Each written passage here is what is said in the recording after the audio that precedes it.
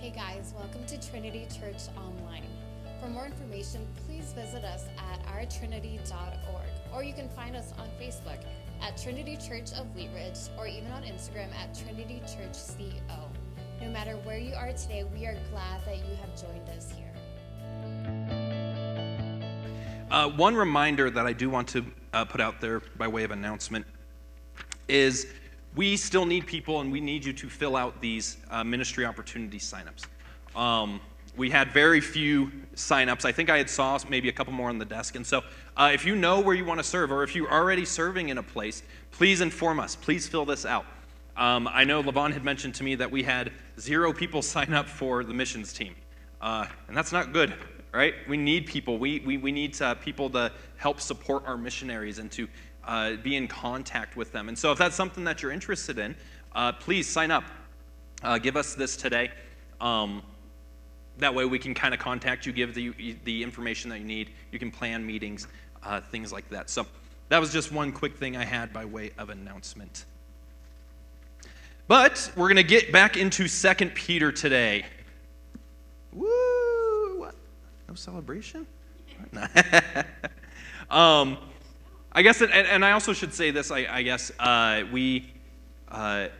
yesterday we had my basketball team's last game of the season, and so we ended up losing by 2 points. Yeah, it was a rough game, but we ended up losing by 2 points. The only downside, well, I mean, other than losing, I guess, was it was out in Grand Junction, so we had a 4-hour drive home of just sitting there thinking about it. And so I talked to the other coach, and he's like, man, this is the worst drive after a game ever. Because usually it's like 40 minutes at the most, usually. But this was a 4-hour one where you're just sitting there, and it was dead quiet in the van. I mean, no one was saying anything. As opposed to when we were driving out there, I had to be like, calm down back there. What are you doing? Keep your shoes on, whatever. It was a very drastically different thing. And so, but also the Lord protected us. I did have to call a few people Saturday morning saying like, hey, so there's a very small but possibility that the Vail Pass could be closed and I may not actually be able to get home tonight. And so I had to kind of prepare and work around that. But the Lord held back the snow long enough to where I was able to get back and we're able to be here today. So praise God for that. So we're going to continue our study of 2 Peter. 2 Peter. And we are still in chapter 1. Still in chapter 1. And you're like, man, how are you going to do this in 4 weeks? Well, by the grace of God. But we got 2 more chapters, so the next couple weeks we will cover those chapters. And those chapters as a whole, they can be summed up in messages. And so we'll be doing that. But today we're going to finish up chapter 1. Okay, so we're going to be in 2 Peter chapter 1, starting in verse 12 is where we're going to be. But last week, we looked at the importance of having a knowledge of our faith. We looked at the importance of having knowledge of our faith, right? And this isn't knowledge that we just have as intellect, but it is knowledge that has been gained through experience. It's a faith that we understand and know because we practice it. We live by the standards that we have here. And so what we talked about was that our spiritual growth and a godly life were indicators on where we were in our spiritual knowledge. See, a greater understanding of our faith will have greater spiritual growth. We'll have a godly life. So we talked about how we needed to be growing in the knowledge of our faith because that is one of the best defenses we have against false teachers. If we're growing spiritually, if we're living a godly life, when these false teachers come, we'll be aware of it, right? We'll say, well, no, I'm living by God's standards, so I know that what you are teaching is not accurate. We won't have a lot of confusion. But today we're going to look at our second defense against false teachers that Peter gives us in this passage, and that's knowledge of the Word. Knowledge of the Word. So let's begin reading in 2 Peter chapter 1, starting in verse 12. Therefore, I intend always to remind you of these qualities, though you know them and are established in the truth that you have. I think it right, as long as I am in this body, to stir you up by way of reminder, since I know that the putting off of my body will be soon, as our Lord Jesus Christ made clear to me. And I will make every effort so that after my departure you may be able to, at any time, to recall these things. Verse 16. For we did not follow cleverly devised myths when we made known to you the power and coming of our Lord Jesus Christ, but we were eyewitnesses of his majesty.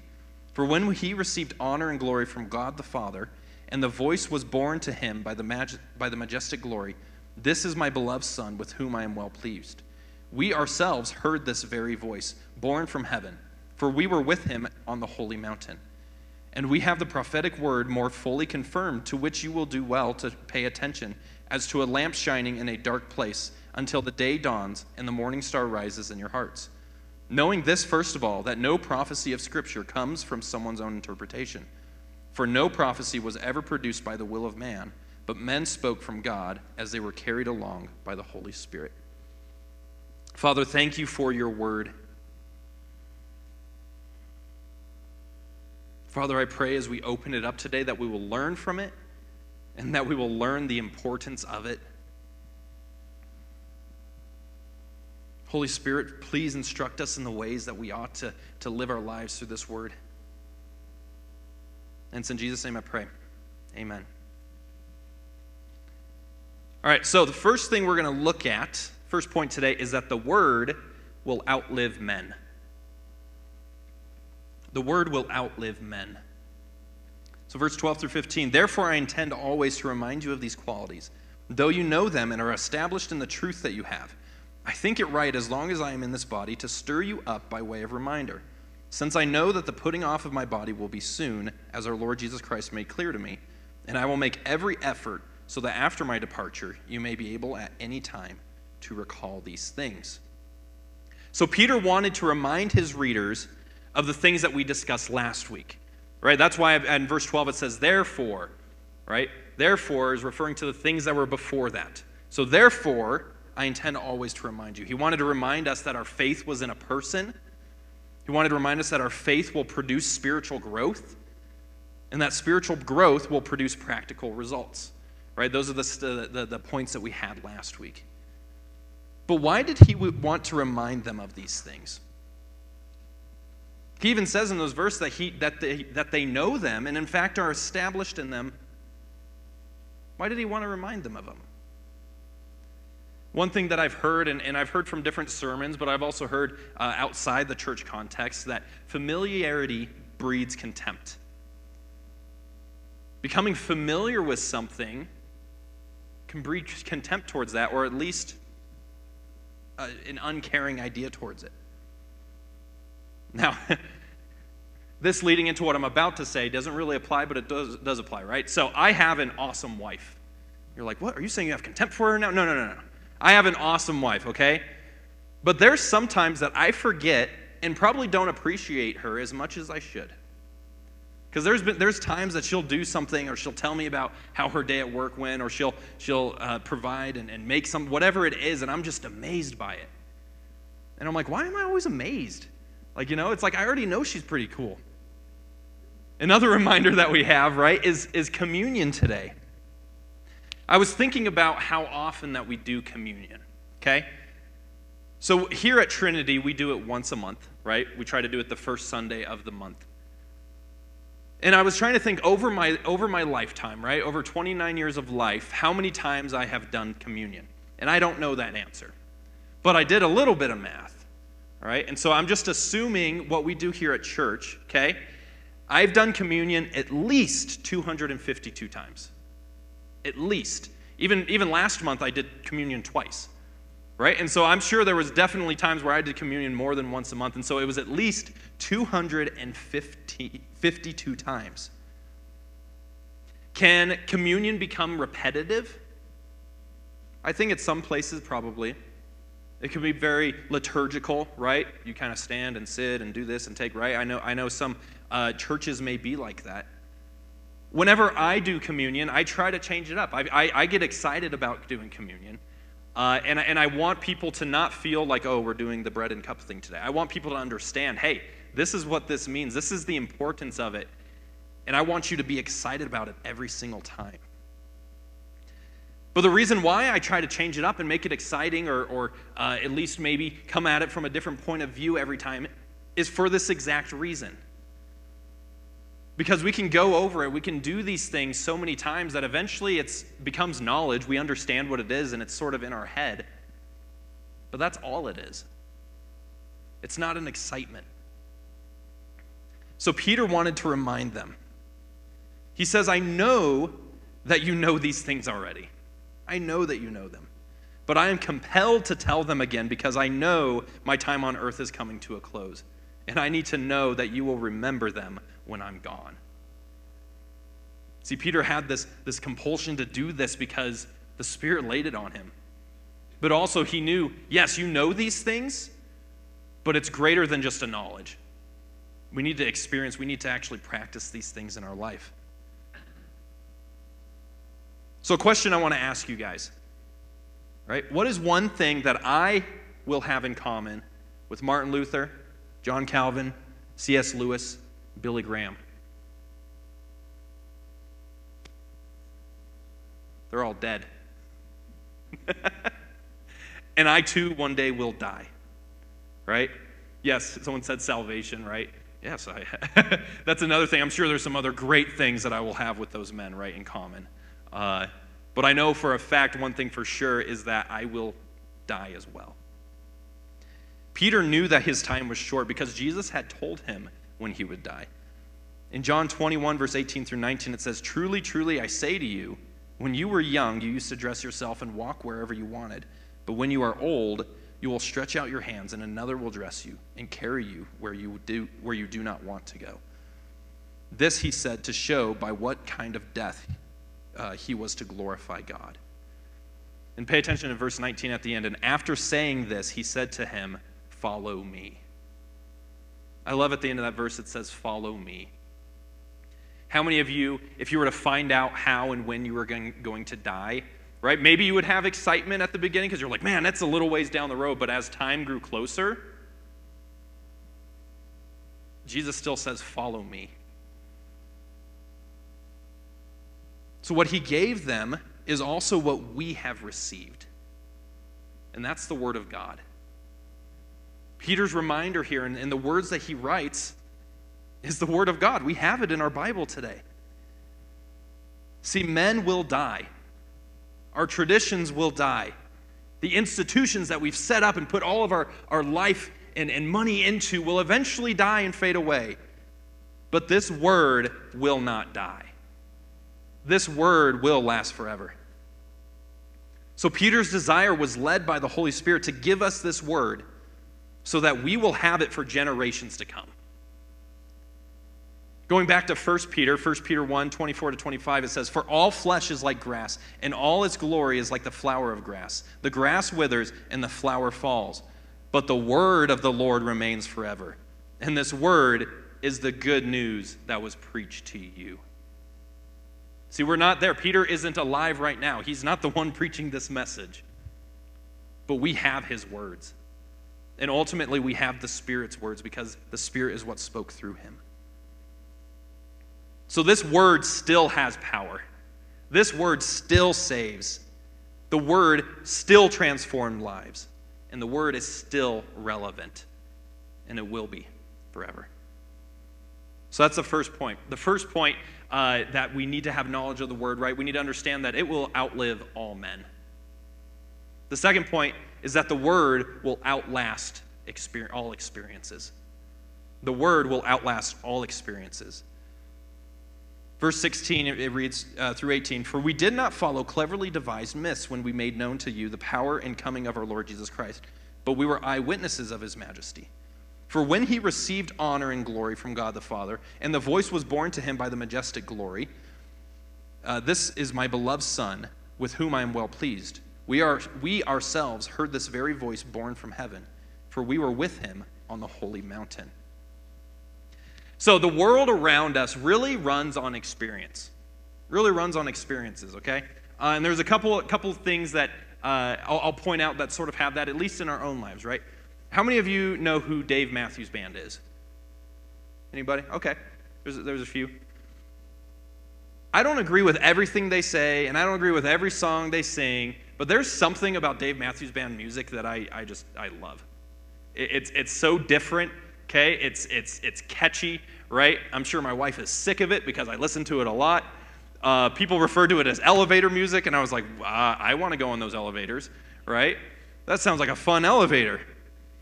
Well, something that I was reading, okay, so Google follows everybody, right? It's always listening, always knows where we're at. And so there was some articles that popped up about Dave Matthews Band. And something I read that caught my eye was an article on whether Dave Matthews Band was actually good or not. I was like, oh, that's interesting, right? And so I began to read through it, and the conclusion to this article was like, they were pretty good, but they actually never met their full potential. They could have changed things and gone and been better. I was like, no, because like that's what everyone else does. Everyone else goes to what the main people want. I had all this disagreement with it, okay?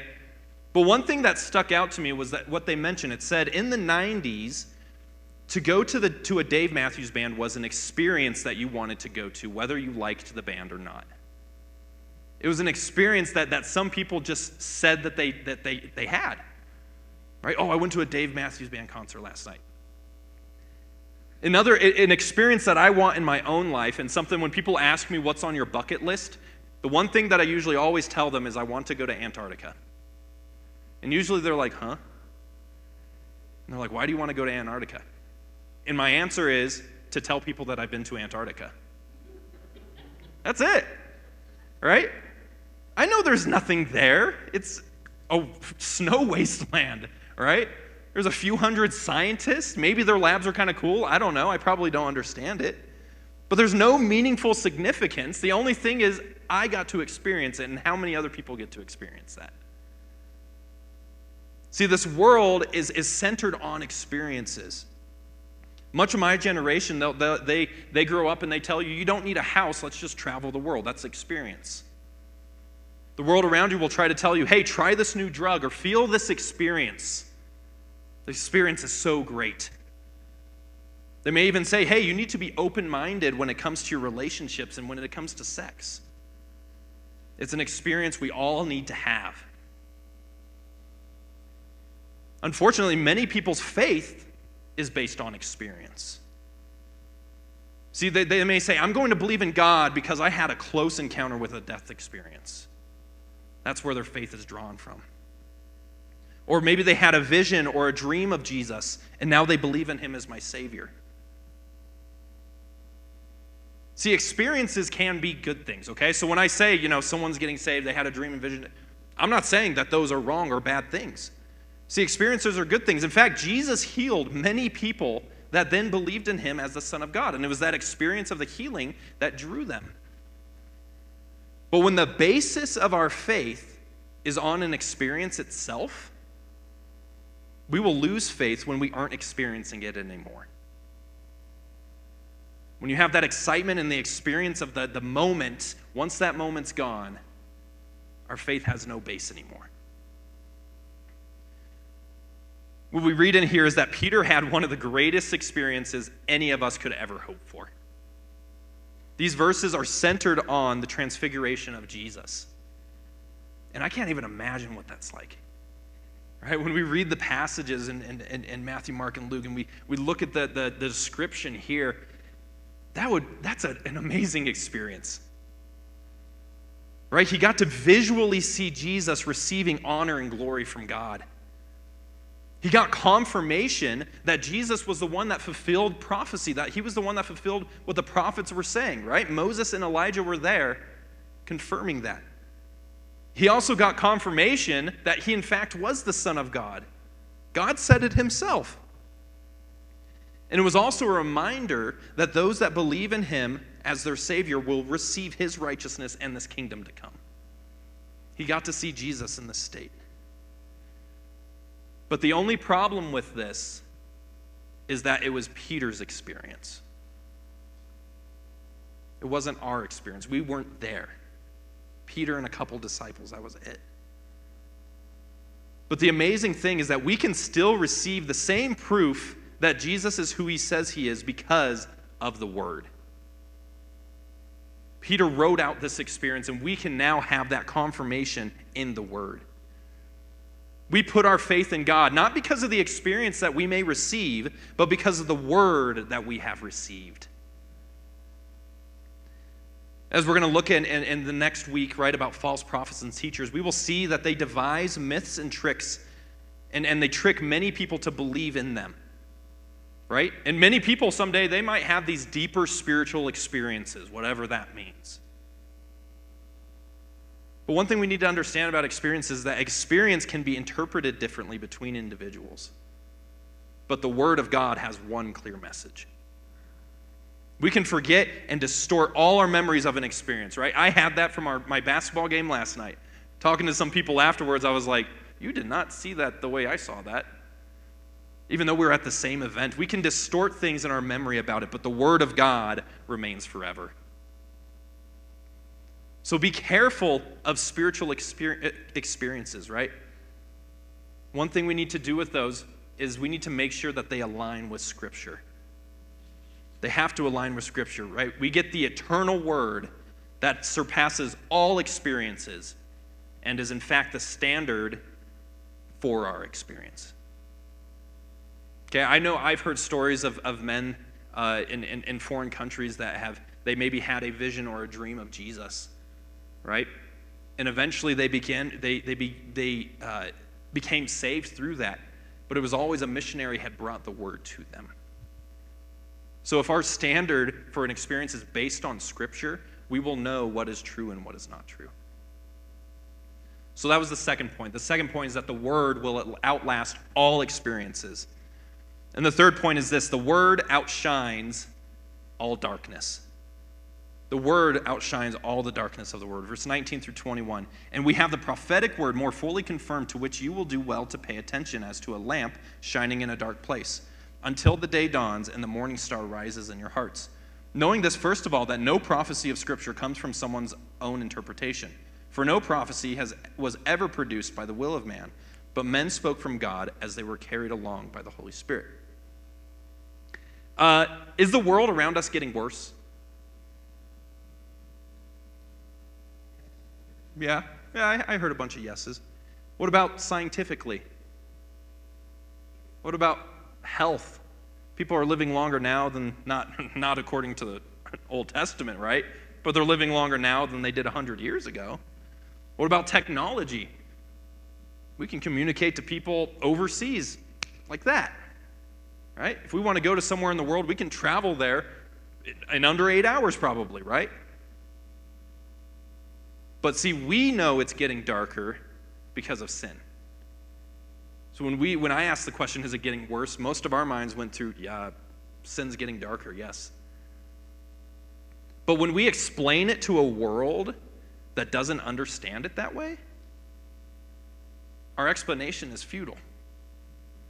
They're like, no, the world's not getting worse. In fact, it's getting better. Actually, we're trying to fix the wrongs that we did in the past.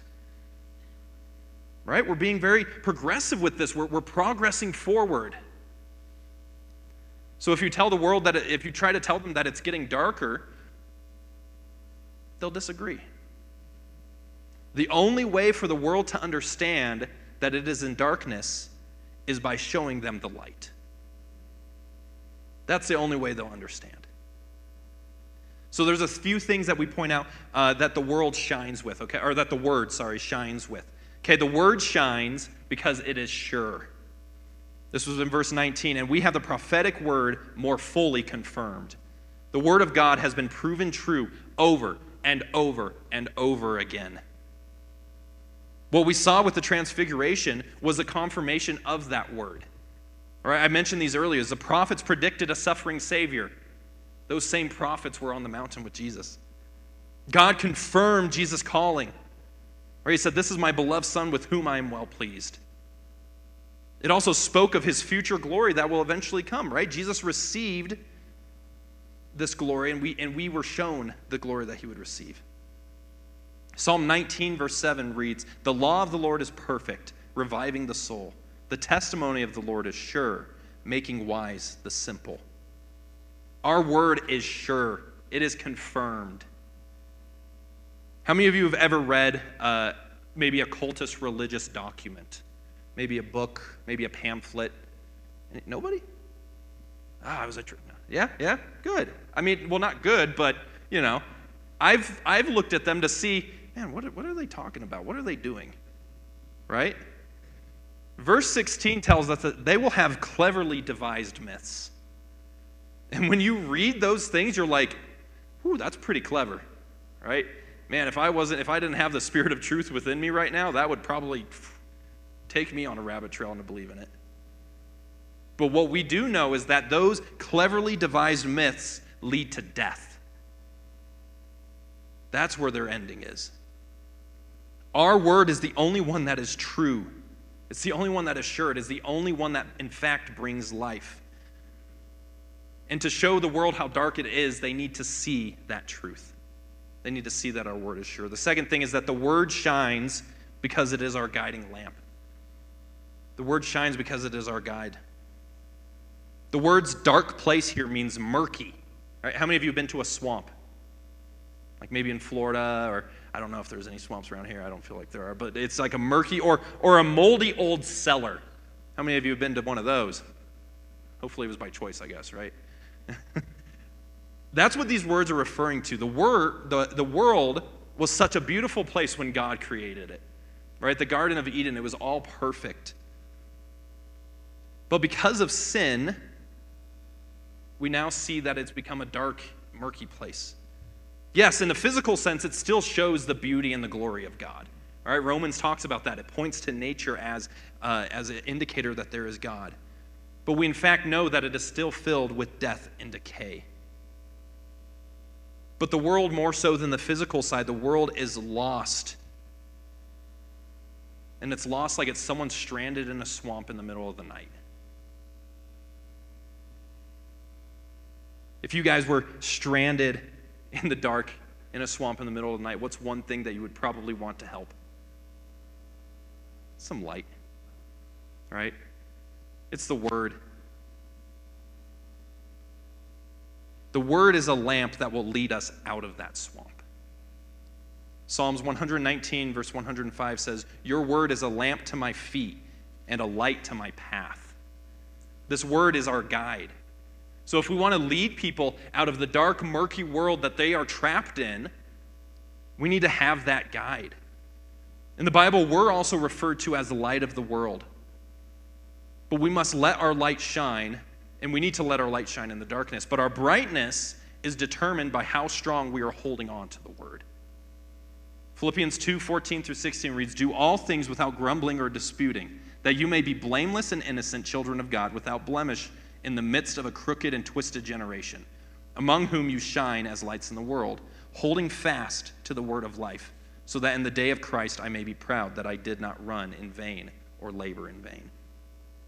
We hold fast to the word of life, and when we are asked about that light, we tell them to Jesus and we point to our lamp. We point them to the guide, which is the word.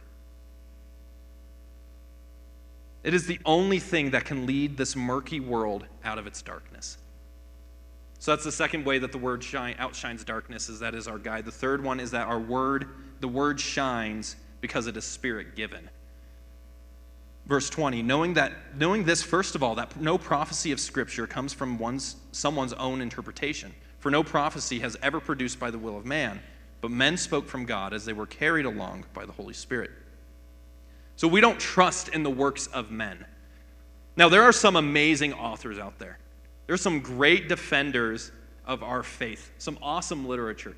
As I'm getting older and reading more, the more I'm beginning to understand this, that there are some awesome defenders of our faith, and they have written some great things. But one thing that we can find is that books will have mistakes. People, the authors of these books, will make mistakes. We'll see that some awesome books will need a new edition to be made, because when you read it, you don't understand what's happening, because it's not relevant anymore. But our book, the Word, is infallible. It is living. And the reason being is because it is written by the Spirit. It says the hands of men moved by the Spirit, like a ship being carried by the wind. What we're going to see in the next chapter is that false teachers will have false words, and they'll twist Scripture to meet their own greedy desires. Right? They will make Scripture say what they want it to say, because they will not take the whole book as a whole. They'll say, doesn't the Bible say this? And they'll take like part of a verse. They twist it to say what they want. But because it is Spirit written, it also needs to be Spirit taught.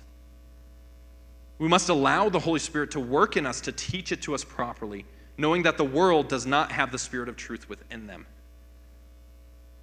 See, some may claim to be Spirit-led, but how do they align with Scripture? What we have to understand is that the Spirit will not contradict itself. So yes, I feel like the Spirit is leading me to do these things, and you're like, well, the Bible says not to do that. It's like, I must have a new revelation. I don't think so. The Spirit is the same yesterday, today, and forever. It is God.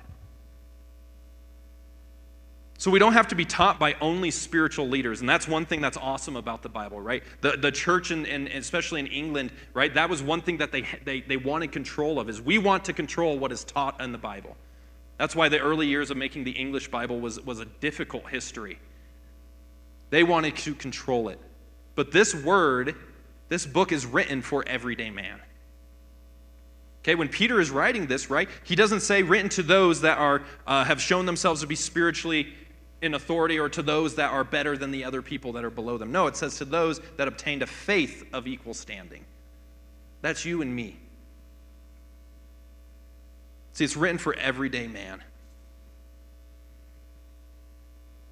So that's one of the reasons that we can understand that this word will shine in this world, because it's not written by men.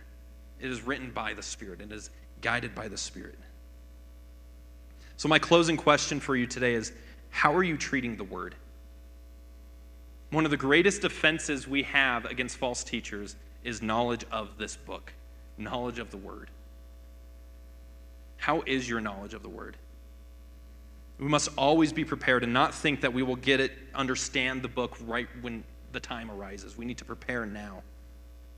Those that fall asleep and don't stay alert or prepared will be taken over by the enemy.